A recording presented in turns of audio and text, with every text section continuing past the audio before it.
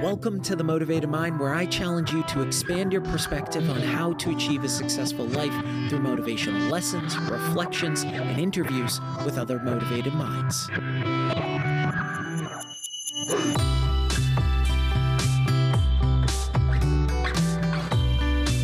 Welcome back to The Motivated Mind, a top 100 health podcast, thanks to each of you. This is episode 355, and I'm your host, Scott Lynch. Thanks so much for listening. If I've brought you any value, please be sure to leave a review and hit that subscribe or follow button. Don't be a stranger. Shoot me a DM on Instagram or Facebook and let me know what you want to hear more of. And please be sure to share the podcast. Today we have another special guest that joins the pod, Eduardo Brasinho, a Stanford-trained mindset expert who's been working to transform the narrative that we are born with inherent abilities that we cannot change. In other words, a fixed mindset. As co-founder of Mindset Works with Stanford psychologist Carol Dweck, Eduardo says the key to success is not simply effort, focus, or resilience, but the growth mindset that creates them. Eduardo is a global keynote speaker and facilitator who guides many of the world's leading companies in developing cultures of learning and high performance.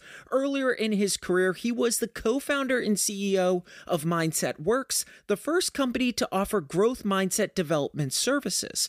Previously, he was a venture capital investor with the Sprout Group. His TED Talk, How to Get Better at the Things You Care About, and his prior TEDx talk, The Power of Belief, have been viewed more than 9 million times. Eduardo and I dive into approaching every conversation with an open mind, a sense of curiosity, and testing our assumptions, our obsession with labels and how it constrains our potential, strategies for shifting our mindset spectrum from fixed to growth-oriented, how to objectively open our minds to new or opposing thoughts, the absence of mindset education in our school system and its implications, performing self-assessments to understand our progress toward a growth mindset, the advantages of openly addressing our vulnerabilities, the benefits and growth opportunities behind systems thinking, and finally, our biological predisposition for survival rather than happiness or thriving. I hope you all enjoy our conversation. Want to make a podcast? Spotify's got a platform that lets you make one super easily, then distribute it everywhere and even earn money all in one place for free. It's called Spotify for Podcasters, and here's how it works. Spotify for Podcasters lets you record and edit podcasts right from your phone or computer. So no matter what your setup is like, you can start creating today. Then you can distribute your podcast to Spotify and everywhere else podcasts are heard. Video podcasts are also available on Spotify. With Spotify for Podcasters, you can earn money in a variety of ways, including ads and podcast subscriptions. And best of all, it's totally free with no catch. Ever since I discovered Spotify for Podcasters, I feel like it's allowed me to be more creative because I've been able to simplify the admin aspect of my podcast and focus on developing more valuable and creative content. I highly recommend you give it a try. Download the Spotify for Podcasters app or go to www.spotify.com/podcasters to get started.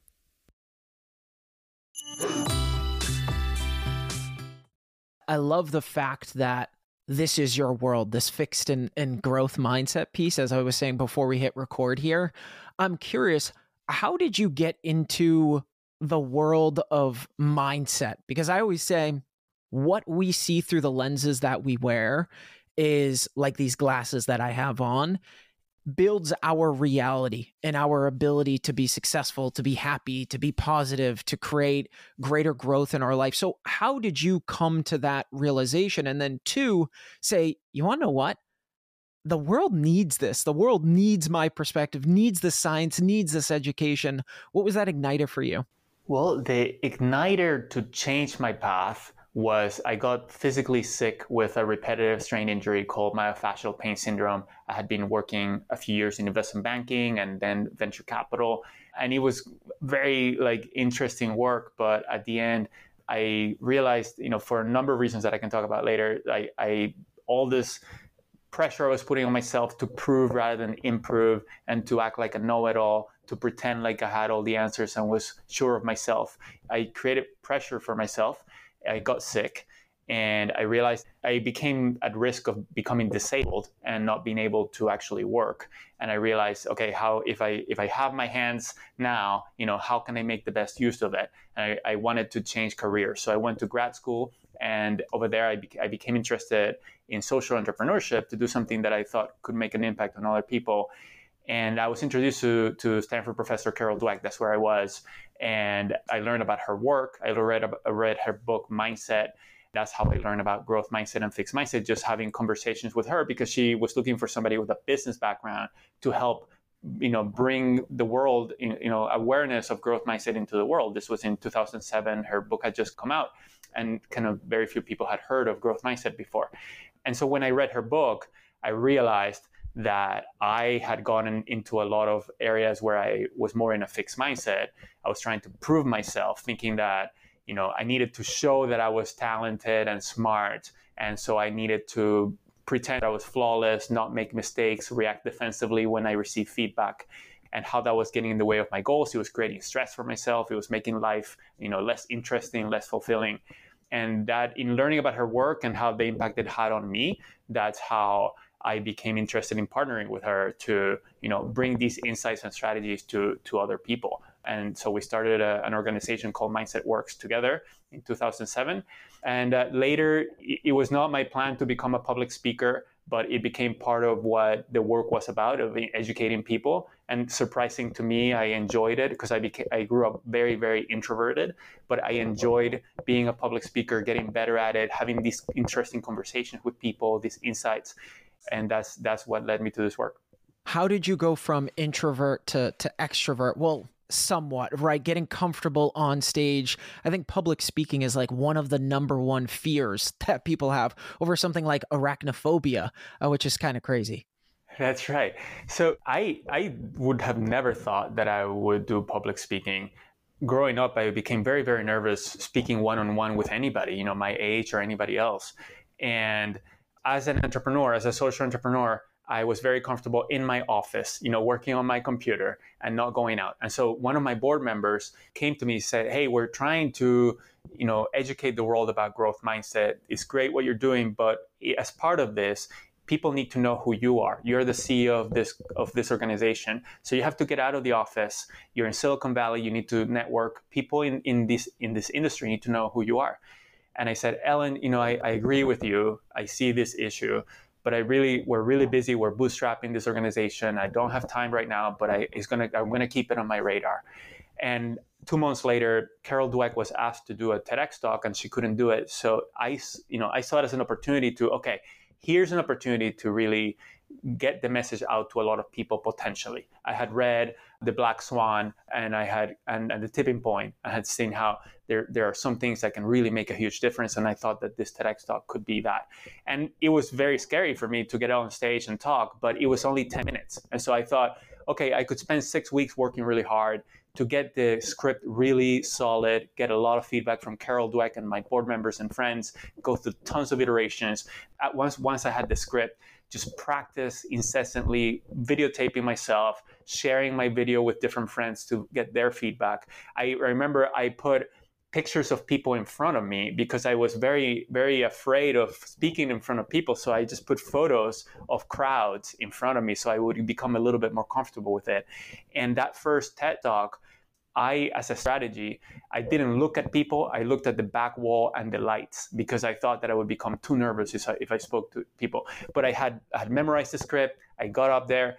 Surprising to me, because I was well prepared, I didn't get nervous. I was kind of breathing deeply, and I was able to deliver. And that became a popular TEDx talk. It's being watched by over 4 million people. But after that, then people started asking. I thought I was going to be done. Okay, I did this 10 minutes, I'm done. Now I can go back to my office. But then people started like reaching out to me to come speak to their organizations. And I really enjoyed, this was surprising to me. I enjoyed the creativity of learning about somebody's context and goals and designing an experience that would help them get from where they were to where they wanted to be, and the conversations that come from that. And so eventually that became my full-time job. And I after a decade leading Mindset Works, I transitioned to become a full-time public speaker. And I love it. And that was completely unexpected. But I see that, to your point about exploration, I see it as developing my extroversion skills and continuing to develop my introversion skills. So as I have learned about people and about interactions with people, one thing that has led me to really enjoy conversations with people is to come with a sense of curiosity and asking questions and trying to, like, starting with the assumption, because I think a lot of us do this, but I used to kind of think that I knew what was in other people's minds, what their intentions were, what they were thinking. And what I realized is that I'm almost always wrong. Like, if I just kind of test my assumptions, if I ask questions, then I discover so much about what people are thinking, what they're interested in, what their experiences have been. And that has made me curious to engage in conversations with people. And so now it's energizing to me. I like going to, and meeting people and being with people, but I also really enjoy kind of my introversion skills. And I have continued to develop my mindfulness and my ability to be in solitude and to reflect. So I value both of those dimensions, and I try to grow in both of them. I love that you use the word dimensions there, because it's funny. People, you heard this tossed around. Hey, the world doesn't revolve around you. And at the end of the day, it actually kind of does when you break it down, because your perspective is based on your whole life experience, your childhood, where you went to school, who you interacted with, your spouse, your friends, all of those things. And we kind of forget that. And then, to your point, make the assumption that we know what's in everybody else's head because we assume they've lived a similar life, because it was through our lens. So we apply that thought process and that perspective to so many things in our life. And so many of us fall victim to that scenario. Absolutely. Yeah. It's such a common systematic bias that there's a name to it. Psychologists call it the false consensus bias. We tend to think that other people think like us, and we make that wrong assumption time and time again. The other thing that you said that was interesting is we were talking about introverts, extroverts. It's funny, a lot of entrepreneurs are actually introverts to begin with. And a lot of their work has to do with networking and going out and public speaking and all those other things. But how fascinated are we as a human with these titles, right? Oh, you're an introvert, you're an extrovert, you're smart, or I'm uneducated in this, I know this, or I don't know this, the titles and the signature of our emails. We are so addicted to these titles. Why do you think that is? Yeah, these titles, these labels, they foster more of a fixed mindset, right? To your earlier point of like thinking, okay, this person is stamped with this, whether it's introverted or extroverted, or I am this type, and that leads us to not continue to develop ourselves, but to assume that these things are things that are stamped in us and they don't change. That's the definition of a fixed mindset. And I think part of it is, there's these assessments that have been developed, which historically have been framed as find out, what type you are. And so people want to find out about themselves. That makes them curious. And then once kind of they find out, then they label themselves, and it's something that for some reason makes people curious. But these assessments can be helpful to learn where we are at this point, what our tendencies are, what our preferences are, and get to know each other better. But I think that we shouldn't see them as kind of permanent, stamped, states. And I think to your point about dimensions, often kind of we see things like extroversion and introversion as two things that it's a line, and we are somewhere in that line, as opposed to there's two different dimensions that we can both develop both of them to get better. Yeah, there's this thought process that it's either this or that, and that things can't live in parallel with each other, right? Democrat, Republican, like you have to be one or the other. And if you don't like this person, then you have to disagree with all of the things that they say or do. And it's like, well, hold on, I might not entirely agree with 100% of what they're saying. However, some of the things that they're saying, I do agree with. And that doesn't automatically disqualify that other person for being a bad person or a good person. But it's very much this, well, if you take this out of this bucket, then you can't have it in this bucket. It needs to go in this bucket. And that separation is so imprinted in our minds from such a young age. Absolutely, and I think you're getting to also as biologically we tend to think about groups and like what group am I part of? What's my in group? You're in my in group or you're in my out group, and so when we do things like I'm a Democrat or I'm a Republican, who is in my team? Or in sports like I am in this team and the other people are evil or like if and so. And that's fine. It's fun, but these labels definitely change our thinking. They prevent us from listening better to other perspectives and learning from those perspectives, and to seeing people as individuals who have complexity and who have things to contribute, and that we can learn from anybody regardless of kind of what group they identify. I personally have always kind of registered as an independent because I don't want to get in this trap of thinking, here's the team that I want to align with, and that makes me less able to think critically and to listen to other perspectives.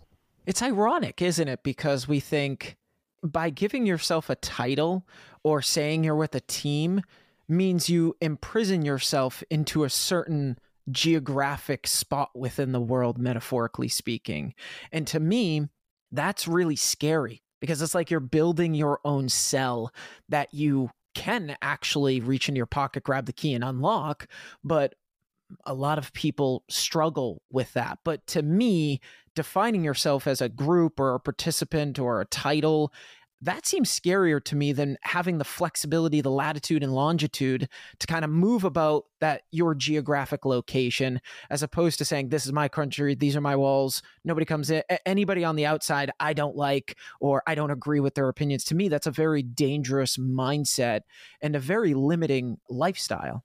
I agree with you. I relate with you. I can also kind of empathize with people who might feel the reverse. They might feel like if they don't align themselves with a team, they might not feel safe, right? Their team is their safety. They're going to be protecting them. And maybe I think in society, there's especially in the West, there's a valuing of competition. There's this assumption that the way to succeed is to compete. And so you want to be part of a team that is going to compete against other teams and win, but as opposed to collaboration, which is the opposite of competition, right? And I think that this is a great thing to think about, and to think about, where do we most feel safe? And is that working for us, or is that also creating some unintended consequences? Valid points. How do we then break out of this mentality of a fixed mindset and migrate into a growth mindset, especially because a lot of what we're talking about is really all of the influences that puts us into this category of a fixed mindset. So it becomes even more difficult as we age to then break into or evolve into, blossom into having a growth mindset. So how do we make that migration, that translation? For listeners who are not familiar with the terms, a fixed mindset is the belief that people can't change, and a growth mindset is the belief that people can change, that our abilities and qualities are malleable, they're things that we can develop. And then lots of psychological implications follow from those things. And so we specifically were thinking about kind of labeling people in groups, and I think a very effective way to come to see that people can change and that we can change when it comes to, for example, political polarization, which we were talking about, is to expose ourselves to different perspectives. So a different way, a specific way to do that might be to listen to some podcasts of like people who are respected individuals in, quote, the other camp, people who have different perspectives, and really listen to what they're saying and what their perspectives are, and think about why might this person think this way? What experiences have they had? When my wife and I moved to a different part of the country, like, I made a point to listen to the station that was a little bit kind of radical, thinking differently than I did, just to kind of like listen to what people there listen to, and just try to understand people's lives here and what their experiences are and how things are framed, what the stories are, what the narratives are.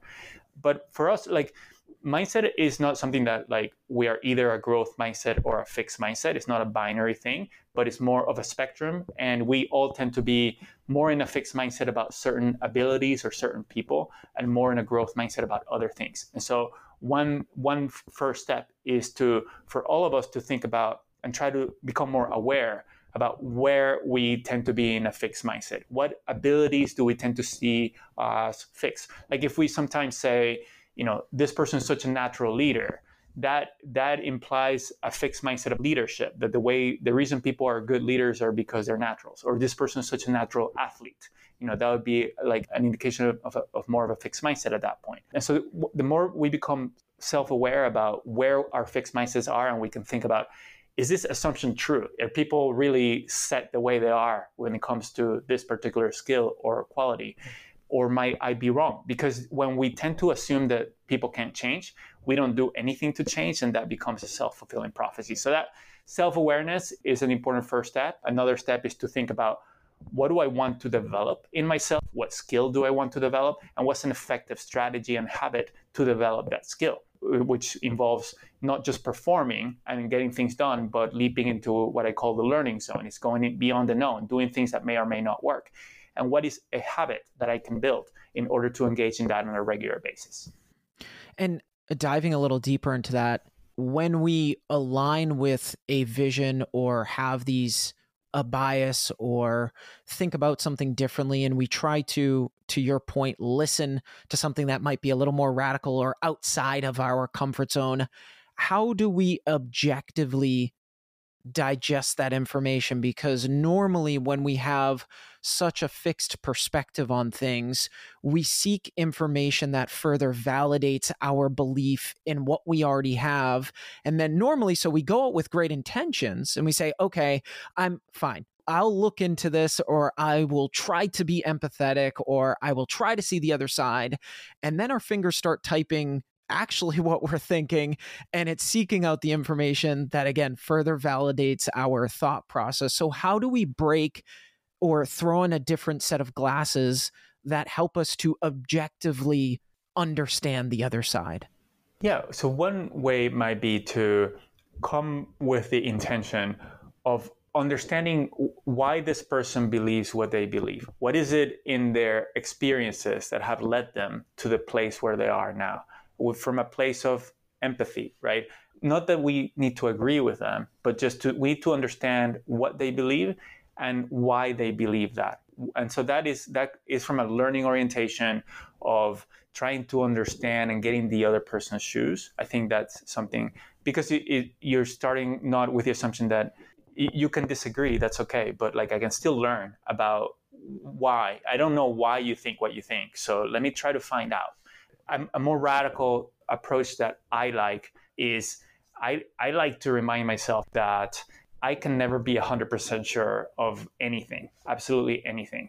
And so I to take a complete radical approach that I completely believe is I cannot be 100% sure that I exist. I don't know if you've ever had the experience where you wake up from a dream and you realize that it was just a dream when it really felt so real. It felt 100% real. I've had that experience.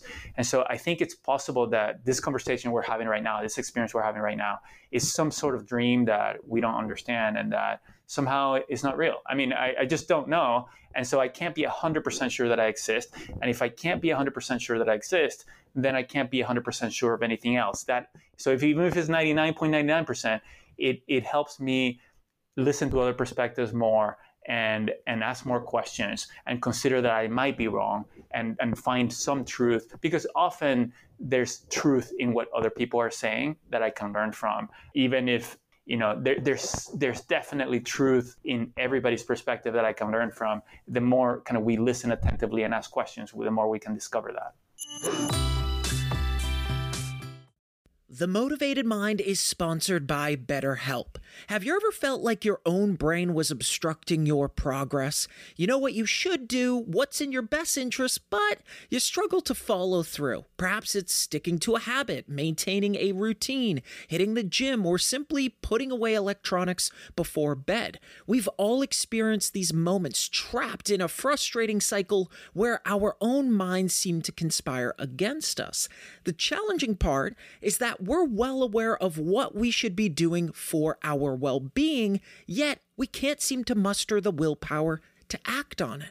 This is where therapy can step in, helping us uncover the barriers holding us back and enabling us to work with ourselves rather than against ourselves. Therapy has helped me deconstruct these barriers and build doors to walk right through them, allowing me and my brain to work together. If you're thinking of starting therapy, give BetterHelp a try. It's entirely online, designed to be convenient, flexible, and suited to your schedule.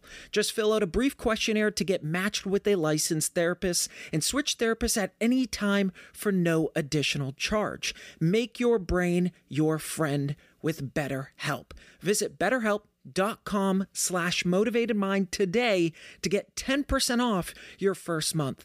That's BetterHelp, HELP.com/motivatedmind. The spark of curiosity that sits there, right, to ignite this propellant to go into that realm. One of the things that I have found effective is a lot of us have a tendency, and I've been guilty of this over time, where you will disagree with something. And so what you do is you take the weakest points of that defense and you regurgitate it. And so you say, oh, so what you're telling me, and you can hear it's sarcasm through and through. So you're like, already the other person is immediately going on the defense because they're frustrated that everything that they were telling you, whether they were being vulnerable, they were being open with you, and they were just simply sharing their opinion. And then you take all of the weakest points like you're a lawyer in a courtroom and decide to put bullet holes in it. And so I asked myself, what is the opposite of that behavior that we can do? Well, what if I took the strongest points that they had and said, so what I heard, boom, boom, boom. And then this way, the other person knows that I'm listening to them. And two, hopefully, I've been able to explain it better than them, which means that I am empathizing and understanding where they're actually coming from, which then almost dilates your pupils where it's like, oh, okay, I'm actually receiving the information. It's not just bouncing off of me and the other person doesn't feel hurt at all. And so I found that to be an effective way too as well. That's great. I love that. And I agree. And I find that too. I also think that a lot of things are dual intentions, DUEL. So there are two things that are true that are a bit like in opposition to each other, and we can hold them both to be true.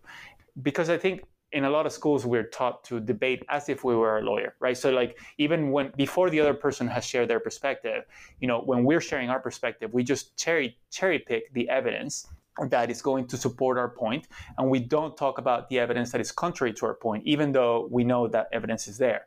So even before the other person speaks, like we can talk about, hey, like here's what I observed. That on one hand this, on the other hand this is what I think on balance.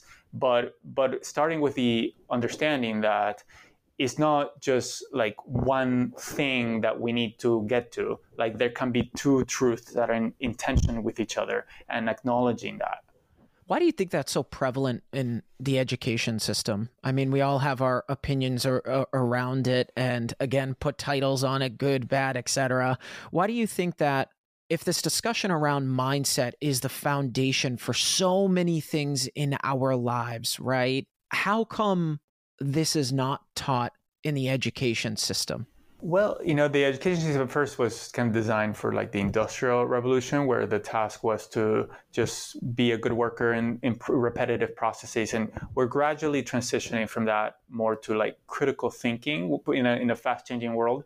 But it's still, we haven't gotten to schools needing to develop in children the skills and dispositions for lifelong learning, so that they're pursuing their own interest, exploring, being creative based on what they're interested in, right? And that being the start of lifelong learning, not just that you learn in school what the skills and then you're prepared. And I think part of the reason for that is that some of these things that are more valuable skills and dispositions are harder to assess in a test. And so it's hard to judge, is what we're doing in a classroom working or not if we can't measure it. And so we end up teaching what is easy to measure rather than what's most important, because these things are best assessed in a human interaction. Like if I'm speaking with people around me, I can see whether somebody has a learning disposition and are interested in growing and are asking for other people's feedback.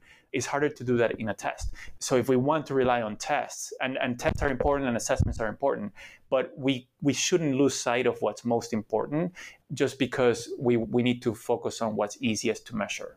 So as we then get into society, into the real world, adulthood, what have you, how do we continually assess our progress when it comes to a growth mindset? What are some clear indicators to us? I know you touched upon some earlier, but how do we ensure that we catch ourselves in the moment? Like, I love some of your posts on social media. I think it was when you were spilling something with yogurt, you broke a glass. There were so many things that for many of us, when those things happen, it's a knee-jerk reaction into our behavior that's been built for so long. And so it becomes very challenging to see it, think it, understand what it means in that moment, and then take a different route on the normal path, right? So how do we identify those things and assess this through time? Well, one way to assess ourselves is to each of us ask ourselves, what am I working to improve in myself right now? How am I working to develop myself? And if we can't come up with an answer of here's what I'm working to improve in myself, then we can do a better job at driving our own growth. So just being clear that at any point in time, there's at least one skill or quality that I'm working to improve in myself, and being clear about how I'm going about that. So I like to every morning remind myself of what am I working to improve and how. And then that reminder becomes easy and automatic because I do it every morning. And then it primes a growth mindset, it primes the learning zone, and it makes it easier and easier to think in this way throughout the day. And then we can catch ourselves more. Like if somebody gives us feedback and we respond defensively, that might be our immediate emotional reaction. But then we are able to observe that, us reacting in that way, and then pausing, and then cognitively kind of saying, okay, I have reflected on this. I realize that I tend to react defensively to feedback. So my intention is when I receive feedback just to listen and to thank the person or ask a follow-up question to learn more. And then once we're clear on what our intention is, how we want to respond, then we can take a moment to go from the emotional immediate reaction to the cognitive behavior that we want. And the more we do that, the more our kind of neurons fire together, they wire together, we start thinking differently, and then we start having a different emotional response.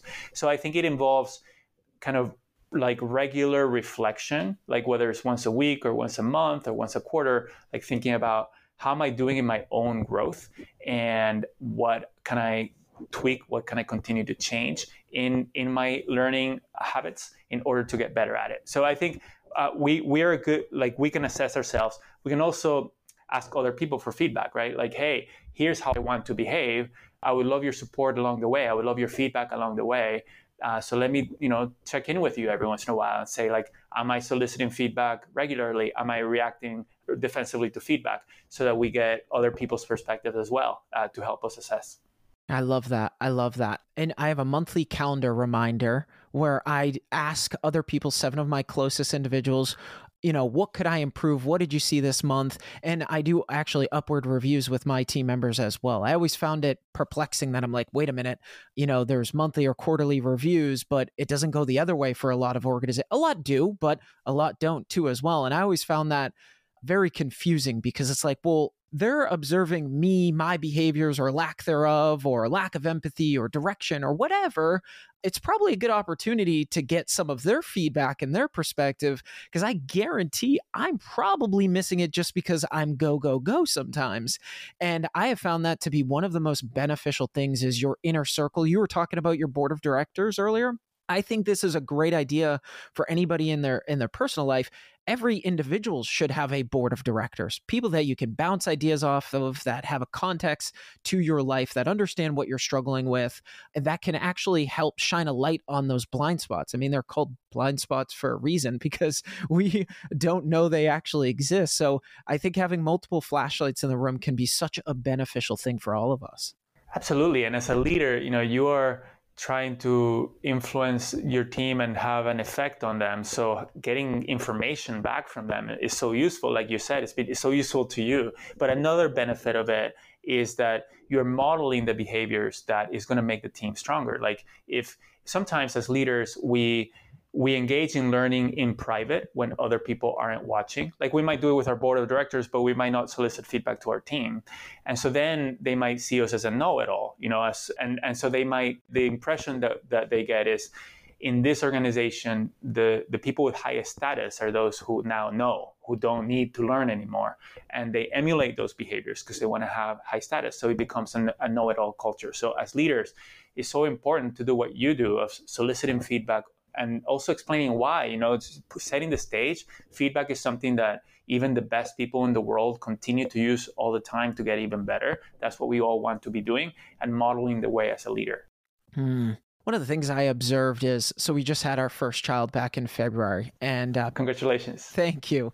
Parenting, it's really funny. Once you become a parent, you realize, oh, wow, our parents didn't know anything. They just pretended the entire time that they knew what they were doing and did a really good job, I guess, presenting it, fake it, whatever you want to call it. And you start to realize that all of us that exist on this planet don't actually have anything figured out. And that's not a bad thing. That's a really freeing, exciting thing, because it means that there's so much to learn. And I think going into every event, situation, conversation with this kind of novice mentality allows you to remove the biggest enemy in the world. And you touched on this a couple of times thus far, is the ego. Because once the ego comes into the room, it's like, well, I'm not receptive to learning anything. And then, oh, I'm a leader in this company. I already know everything. Look at, I'm already in this position. And then the growth, the curiosity or the novice mentality leading up to you getting into that position, that was the whole reason you got into that position. So if you stop doing that and change that, then what does that do to further progress? And I always found an interesting irony with that. I agree. And I think what you're saying to me is it points to this orientation of embedding learning into our lives. We want to perform. Performing is important too. That's how we get things done. But we want to do it while learning. It not only gets us to better results and better achieving our goals, but it makes the process so much better, right? It makes life a lot more joyful and fulfilling. It leads to less anxiety and depression. Research shows that, because whenever we struggle or we make mistakes, they're not a permanent reflection of us. We can learn from those things. And so we're less anxious along the way. And it deepens our relationships because we can ask more questions, listen better, get to know each other better, self-disclose more, like be more transparent and sharing my thinking and my emotions with you, and the reverse. So we get to know each other better and more deeply, which deepens relationships. Yeah. Who wants to interact with someone that is a know-it-all every single time, that isn't interested in the conversation and wants to take a deeper dialogue into things? When someone is normally vulnerable with us, I've brought on many guests where I've told my backstory of my parents getting a divorce where I was really young and how that affected me, and my best friend committing suicide and all of those things. Then it drops the guard of other people to say, oh, I'm registering that they're okay with these types of conversations, and they're going out on a limb, being vulnerable with me And so I now know that this is a safe, comfortable place where I can therefore express my vulnerabilities or some of these things where I don't talk to other people about. And I find that to be some of the most fascinating interactions that you have with people, to your point, that they become fun, they become enjoyable, and we're only on this planet for so long. And a big part of that should be to have fun, right? Absolutely. And when we do that with strangers, like if you're interviewing somebody for your podcast, it does feel at the beginning, it might feel to some people more than others that disclosure is vulnerable in the sense that, oh, other people might think less of me if I share this part of myself. And so I'm taking a risk by being transparent. But in our teams or in our families, with the people that we interact with on a regular basis, we can be vulnerable like that at the beginning and reciprocate so that we're sharing, and we learn that these are types of conversations that enrich our work and our life, they enrich our relationships, and they're safe. And then we can be transparent without feeling vulnerable. I can share parts of myself without feeling like you're going to think less of me or there's going to be negative repercussions. And so, vulnerability is something that we need to, whether we feel vulnerable or not, the transparency of me self-disclosing has a lot of benefits. And over time, it feels safer to do that because we have, norms and understanding about what kind of relationship and interactions we want. And I also think it's become a little more challenging for people to open up because of this highlight reels that we constantly see on social media or that we're bombarded with. Because it's like, oh, wow, man, because this is happening in my life, that must mean that I'm not, we were just talking about groups earlier, I'm not part of this group, right? I am not successful, right? I do not have the capabilities. A lot of those fixed mindset dialogue being constantly, rubbed over our eyes and ears and our mind every single time. And it becomes very difficult, therefore, to transition outside or expand that vision, right? Because it's the screen that's in front of us almost constantly. Yeah, and it's such a, to your point, it's such a biased set of information that we're seeing only at a little slice of somebody else's life. But I think something that is helping you see that is you understand how social media is just showing us a narrow slice of people. The things that draw the most attention are the things that are magnified because the media companies need clicks in order to make revenues.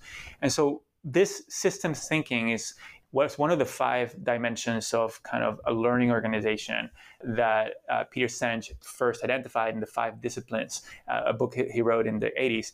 And the more curious we are about how things work, the more that we can see how things fit together, how systems work, and how we are part of those systems. And then we can have insights like you just voiced of, this is how this particular biased interaction that we have with media, with social media, can impact our psychology and our lives. Another kind of way that I think media or social media impacts us is that it tends to also magnify the really negative things and the really kind of radical things. And so I like to start every morning. The first thing I do is I express gratitude for the things that I deem most important, which are life, love, health, and peace. Like what parts of that are in my life and what parts of that are in the world. Because the rest of the time, if I check the news or social media or what gets magnified are the negative things, the things that are lacking of those. And so we need to build habits to overcome that and to put things in perspective, because otherwise, if we just live life reactively, we're going to be victims of this biased ways that things work. Yeah, we become the passenger in this car driving 80 miles per hour down the highway, and we're not touching the brakes, the gas, the steering wheel. That's really nerve-wracking. And you're so right. A lot of what we see is negativity. I think of us as, or myself, I guess, I can't speak for others, but as a giant computer that every single day has the opportunity to get different programming, right? And that programming comes in the form of your environment, who you're around, who is your spouse, where you live, what you interact with and who you interact with online, what you watch or consume for entertainment. And it's so easy for all of us to get, I would say, bad coding within our program that doesn't actually help our objectives, our goals in life. And then that programming, whether it be a small subset, ends up disrupting all of our programming, just like a virus in a computer. So the thought process, at least for me every day, is what type of programming do I want today? And is it going to help my intentions and my goals and my happiness and my peace and my relationship? And if it's not, then why would I even bother? I have spent so many years cleaning up my social media feed or the people online that I interact with, to the people I hang around with, even to family members, which I know is even harder for a lot of people because of that understanding that the coding is really important every single day. And the viruses, we want to keep them out as much as possible. Yeah, that really resonates. And biologically, we have a tendency to do the things that are going to lead to survival. Like, we're not really biologically built to thrive or to build happiness. We are wired to survive. And so, for example, threats, like a lion, like they have a big impact on us, much more than a rainbow or a strawberry, because that's what helps us survive. But now, there's so many things that are perceived as threats, that we have so much information in front of us that we then get overwhelmed by these kind of negative threats. Even if they're a lot smaller, they seem like very, very large. And so for those reasons, like you said, we need to be proactive about how we program ourselves, what habits we build, how we want to think, to overcome this tendency in combination with how the world has evolved. Yeah, and it comes down to also the separation in the programming, because one of the things I think a lot of us fall trapped to is not creating white space, because we live in such an overstimulated world now. It's really easy to get into the next article or click the next thing or have 75 tabs open. We're all guilty of it. But then that dilutes our inner thinking, our inner being, our ability to hear ourselves or to think creatively. And it becomes very difficult to sift through all that noise and actually listen to the core of what you want or who you want to become or any of those things when we're so blocked out by all of this noise. It's like listening to, I don't know any heavy metal bands, but in your ears every single day and then trying to paint something beautiful. It would probably be a little challenging. And so creating that degree of separation, I think is really important too, to actually listen to those thoughts, that the inner side of who we are. I agree. Two ways I'd like to do that. One is, like you said, that you've been deliberately cleaning out your social feed or like what your connections are. One thing similar that I do is, if I get a notification on my phone, like the first thing I think about is, do I want to change the setting so that I don't get a notification like this ever again, right? And so cleaning out what pings me so that I get less pinged. And then in my computer, I have like 3 virtual desktops. So there's just one computer, but you can kind of, through the touch of a key, you can switch kind of from one computer to the other. And in the one that I'm working on, I only have one thing open, right? And in the other ones, I have other things. But that keeps things like really decluttered, and I can just focus on the one thing that I want to focus on. You've created so much power in your pause, right? That's what I'm hearing right there, is that you have the ability to pause before the follow-up action. We're so quick to click the mouse, hit the button, do this, click on this notification, and you're registering, well, hold on a second. You're being very intentional with your pauses. And there's so much power that comes from that. Yeah, it's like thinking about what habits we want to build, what systems we want to build around us so that we can kind of behave the way we want to behave. Eduardo, this has been phenomenal. I appreciate you jumping on. Where can people follow you? You've got a wonderful website, and you also have on your website, you got both of those TED Talks that you mentioned earlier with like 5 million views. I watched both of them. They were great, by the way. I could not tell you were nervous about going up on stage. And where can people find your upcoming book, Performance Paradox? Yeah, so my website is briceño.com, is my last name. And my book, The Performance Paradox, Turning the Power of Mindset into Action, is available wherever books are sold. Awesome. Eduardo, I appreciate you, my friend. Thank you so much for joining us. Thank you, Scott, for having me. Thanks for listening to The Motivated Mind with your host, Scott Lynch. I hope you enjoyed our deep dive into shifting our mindset spectrum with Eduardo Brasinho. If you enjoyed this episode and you'd like to help support the podcast, please share it with others, post about it on social media, or leave a rating and review. To catch all the latest from me, you can follow me on Instagram, Facebook, Twitter, and TikTok at Motivated Scott. Don't forget to join me every Monday and Thursday for new episodes. I love you all, and thanks so much for listening.